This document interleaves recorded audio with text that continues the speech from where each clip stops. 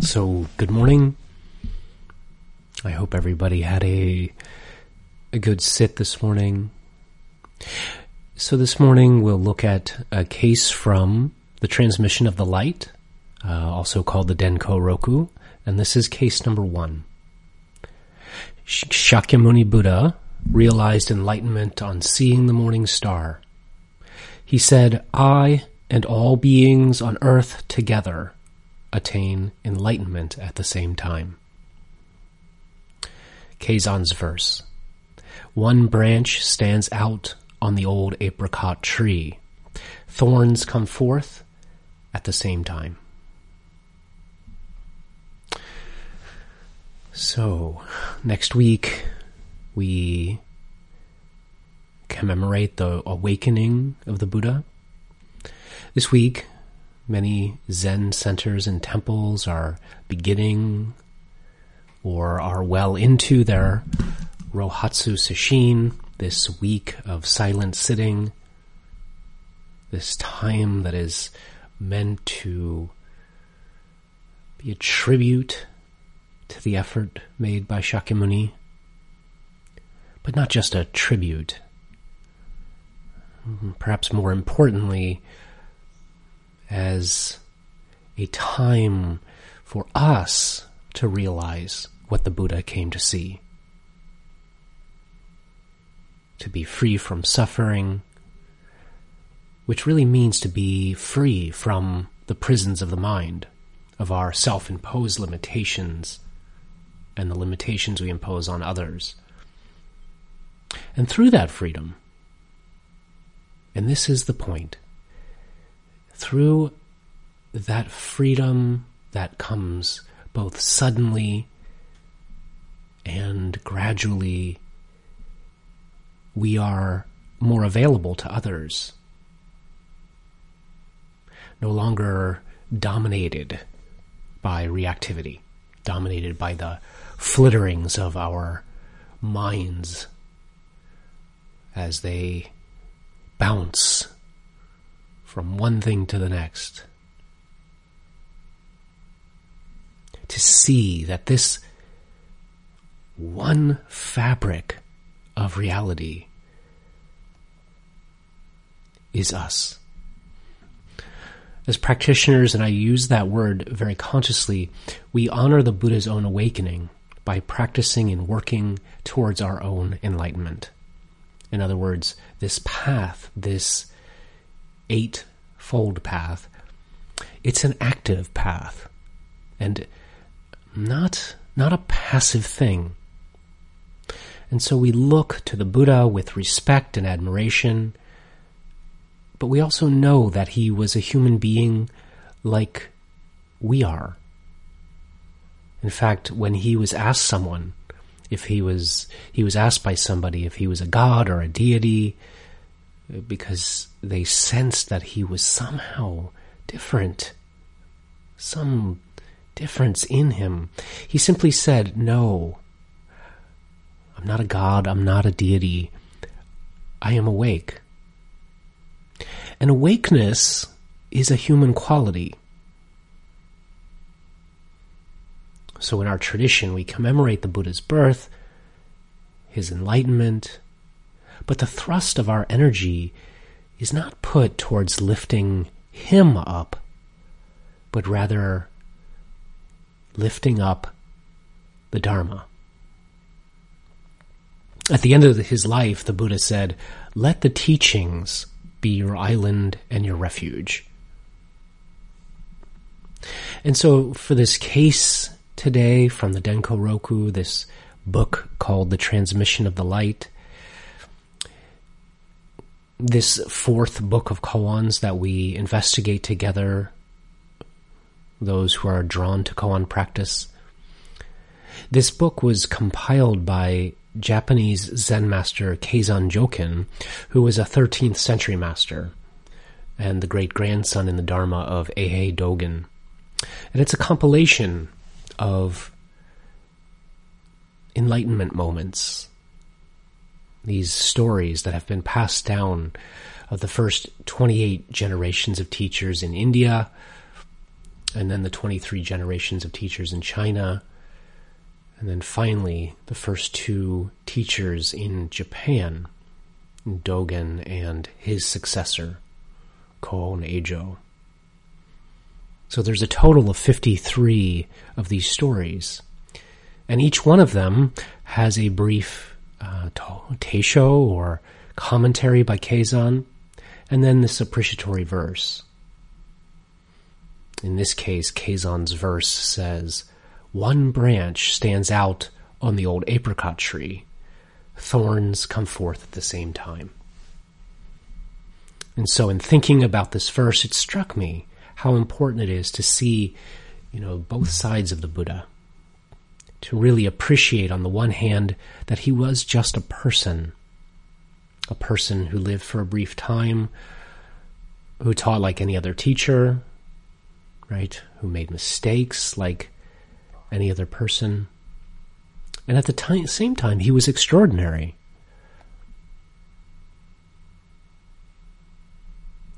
The Buddha was a person who, out of great pain, left his family, his young wife and child, to do what must have been, in his mind, something that couldn't be ignored. All he knew was that he had to find out what this life was about. And so he left what was familiar, what was comfortable. And just to say a few words about this, I have found that within myself and with many people that I've worked with over the years, that this kind of change, to leave what is familiar, what is so comfortable, is often what is called for. And what is most familiar is often the very painful habit patterns that we haunt. And so it can take a tremendous amount of courage to leave what is familiar, even when that familiarity is so painful. So while some people wince when they think about Siddhartha leaving his family, we have to remember that it must have taken a tremendous amount of courage for him to do that. And make no mistake about it, it must have been very difficult. I was thinking about the pull that the Buddha must have felt and thought that it's really no different from those inner struggles that we all have. What in modern psychological terms we would call an interpsychic tension, where 2 or more sides really feel in conflict. In Zen terms, having this interpsychic tension can be a good thing. A painful thing, but a good thing.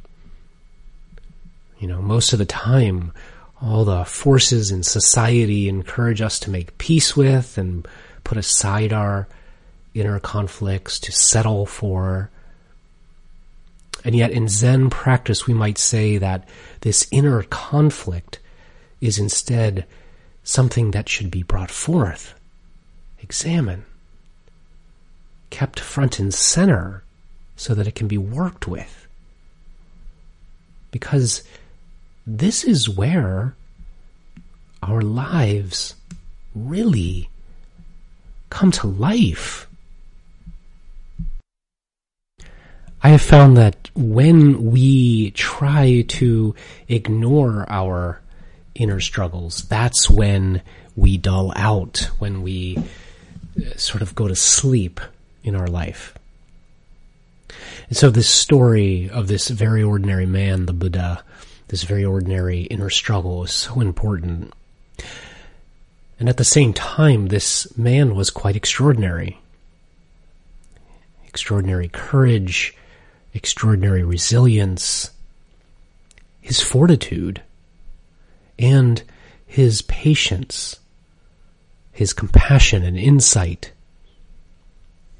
And when we read the Mahayana Sutras, we also encounter many passages where the Buddha is downright otherworldly. We encounter fantastical worlds, apart from our own, with bodhisattvas and other mythical creatures and miracles.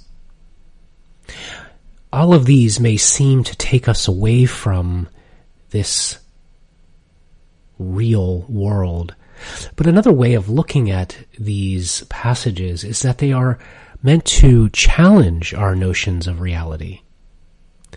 So many of us lack imagination, unable to think of anything beyond our ordinary way of viewing ourselves in the world. And that lack of imagination, can stifle us.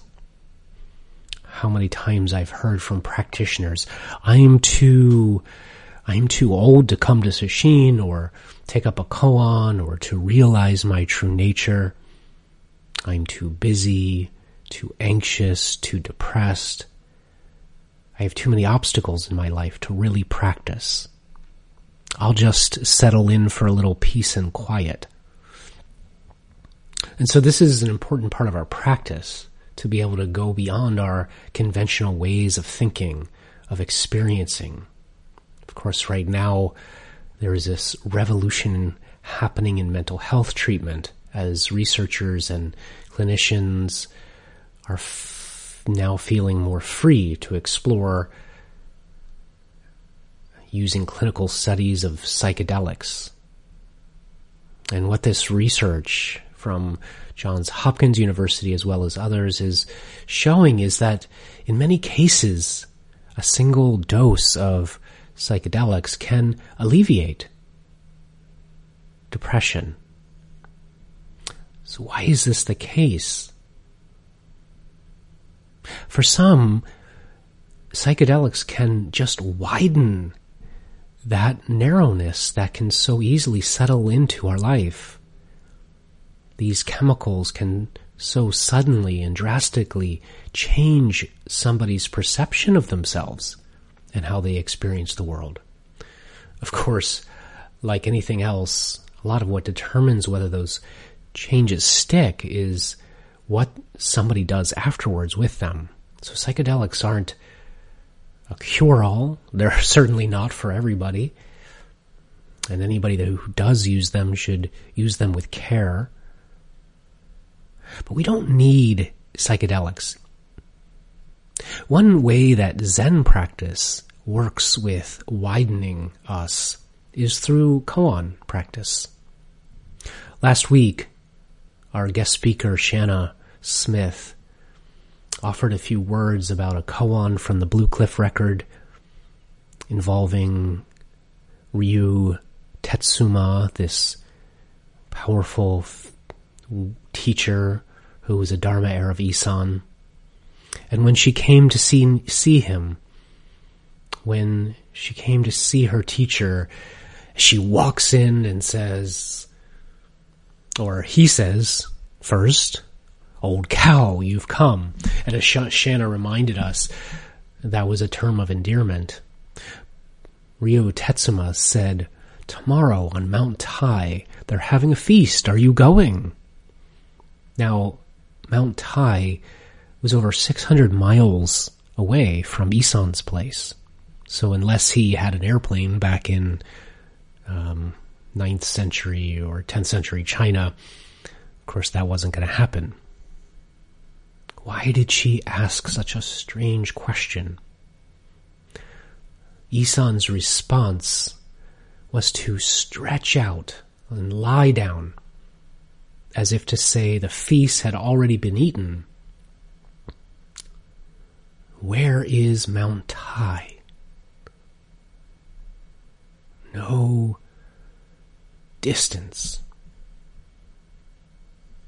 In another well-known koan, a master says that it's like a buffalo that goes through a window. Its head and body and horns all go through, but its tail cannot. Both of these koans, as well as many others, fly in the face of our ordinary perception of space, of time, of what's possible. When we come at them with our conventional way of thinking, they seem impossible. Most people hear these and throw up their hands and say, I don't need any of this crazy Zen stuff. And yet, when we do that, of course, we miss an opportunity to transcend our limitations. We reinforce what in education I think they call a fixed mindset, which is the very nature of suffering.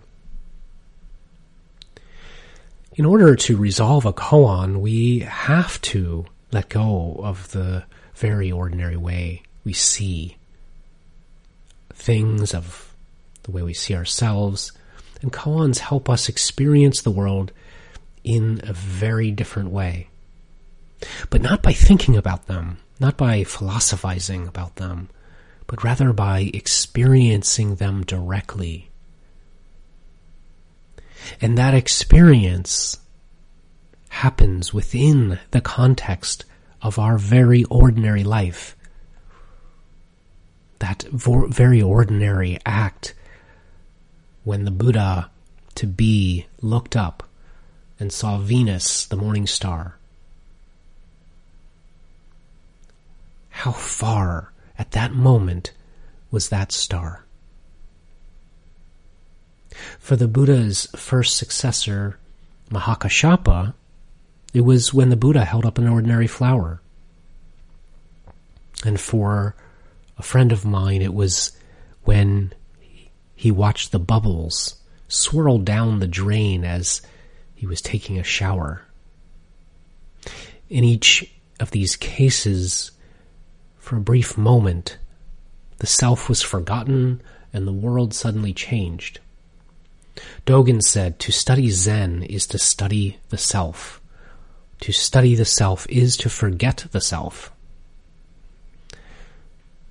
The other night I shared a passage from a little book by Robert Aiken Roshi in which he explores the teachings in a very creative and playful way. It's a book full of these koan-like dialogues using animals as characters like Badger, Brown Bear Roshi, and Zen Master Raven. In the opening dialogue of the book, we encounter Raven as he inquires into the meaning of the Buddha's looking up and seeing that star. And just to read it for you, it says this: when Raven was living near Jackrabbit Roshi, he visited him frequently to inquire about the way. One day he asked, I hear the Buddha Shakyamuni looked up from beneath the Bodhi tree and saw the morning star and announced his realization. I get the feeling that something is missing from the story. What happened when he saw that star? Jackrabbit laid back his ears, closed his eyes, and said, he realized the truth of mutually dependent arising. Well, thought Raven, Jackrabbit Roshi seems to know his Buddhism, but maybe I'm not a Buddhist. So he flew off to see Prairie Dog Roshi. When he announced himself, Prairie Dog poked her head out of the burrow and blinked in the bright sunshine. Raven told her about his encounter with Jackrabbit Roshi and asked, what happened when the Buddha saw the morning star?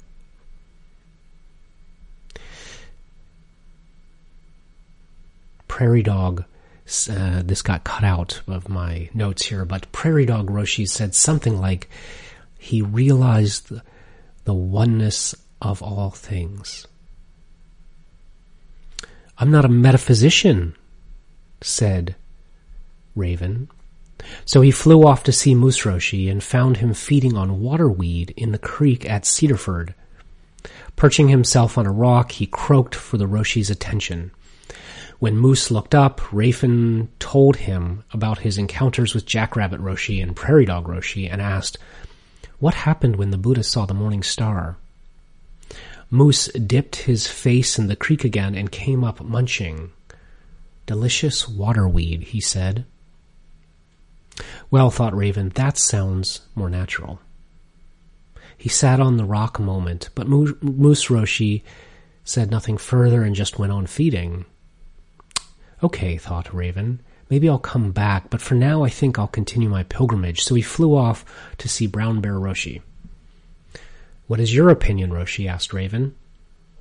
Brown Bear made a strange sound, and Raven couldn't tell whether it was a chuckle or a growl. Finally he spoke. He said, something still missing. Raven waited respectfully, but the Roshi remained silent. Well, thought Raven, Brown Bear seems to know something, and maybe I should stick around for instruction. What is still missing? That's the question. What is missing? When the Buddha looked up and saw the star, there was no distance. There was no distance between himself and the star, between the star and all beings. There was nothing missing. When Mahakashapa saw the flower, he saw himself. As we do more Zazen, we get intimations of this. Some of you are reporting these in these small moments in Doksan. Although they might not be quite clear, there are these moments when we feel the truth of this radical intimacy, when time and space drop away, when distance or closeness have no meaning. I was thinking about the nature of suffering. I guess that's the job here. And it hit me as if for the first time that suffering itself is rooted in this feeling of distance, of apartness, feeling alone, misunderstood, different than. And what we find, what the Buddha found in that life-changing moment when he so naturally and effortlessly looked up at the morning star was apartness doesn't exist. It only exists in thought, in our perception, but it's not real. And so when even for a brief moment we experience this level of intimacy, it forever changes us. We know for ourselves it is impossible to be separate. Of course, we may feel lonely at times or misunderstood at times, but it's kind of like going to a scary movie or a haunted house. We might get frightened, but ultimately we know it's not real. In his commentary on this case, Keizan says, though the Buddha had 32 special marks of greatness and 80 kinds of refinements, he kept the form of an old mendicant, no different from anyone else. These 32 marks were sort of a traditional way of delineating an enlightened being. And so we recognize the Buddha's excellence as well as his ordinariness. Right? He lived very, very simply his whole life.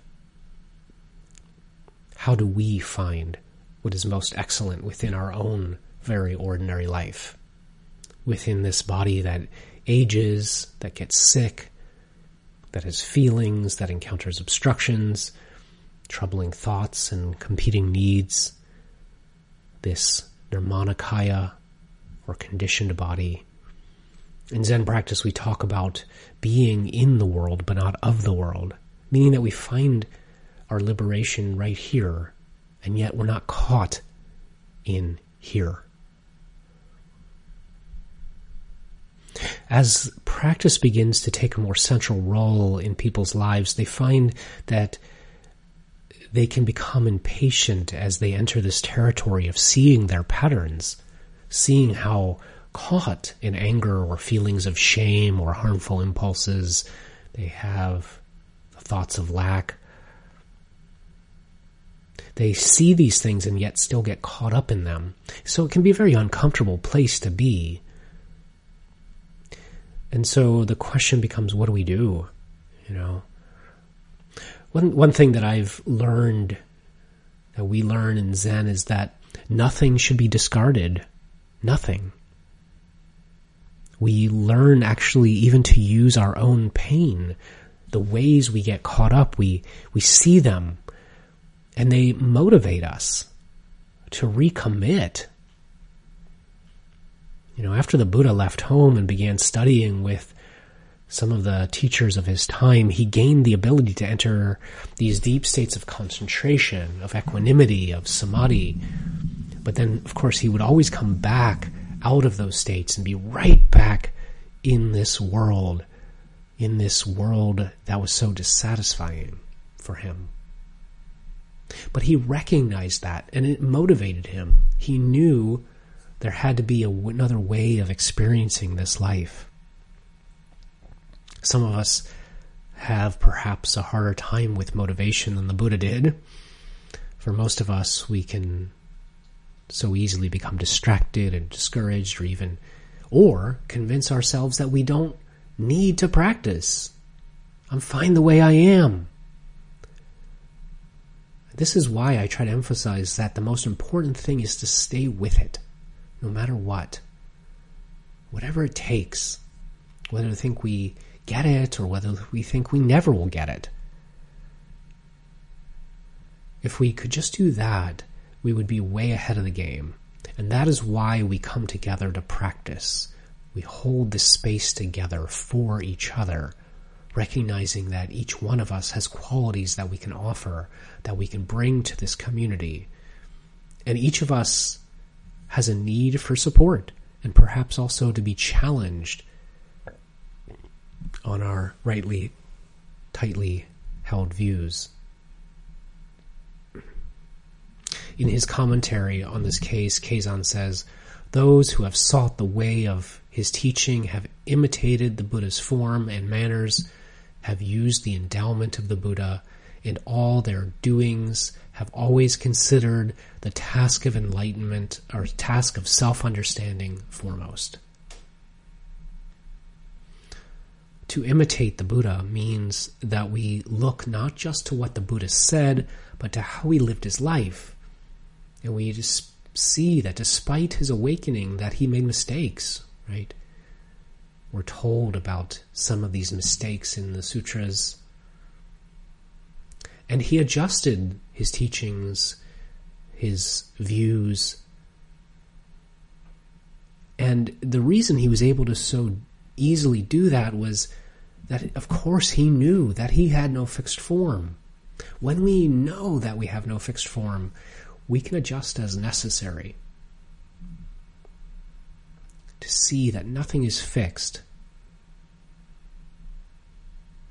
Keizan says, even though what the Buddha pointed out and explained in the more than 360 meetings over 49 years was not the same, the various stories, parables, metaphors, and explanations did not go beyond the principle illustrated in the story of his enlightenment. Someone once said that all of the Buddha's teaching was just a footnote to his own awakening. That simple yet radical act of sitting down, quieting the mind. So we can ask, what is the solution to our concerns, our worries, our anxieties? Sit. And then sit some more. And when doubt arises, we sit. We sit with it. Most of us don't do enough, really, sitting to get beyond merely taking the edge off. We think, well, the Buddha was this extraordinary figure, not like me. But thoughts like that are ways that we distance, create that distance between ourselves and our own capacity. So just to end with Keizan from this commentary, he says, however immensely diverse the mountains, rivers, land, and all forms and appearances may be, all of them are in the eye of the Buddha, and you too are standing in the eye of the Buddha. And it is not simply that you are standing there, but the eye has become you. Buddha's eye has become everyone's whole body, each standing tall. You are a Buddha's eye. Buddha is your whole body. Thank you very much.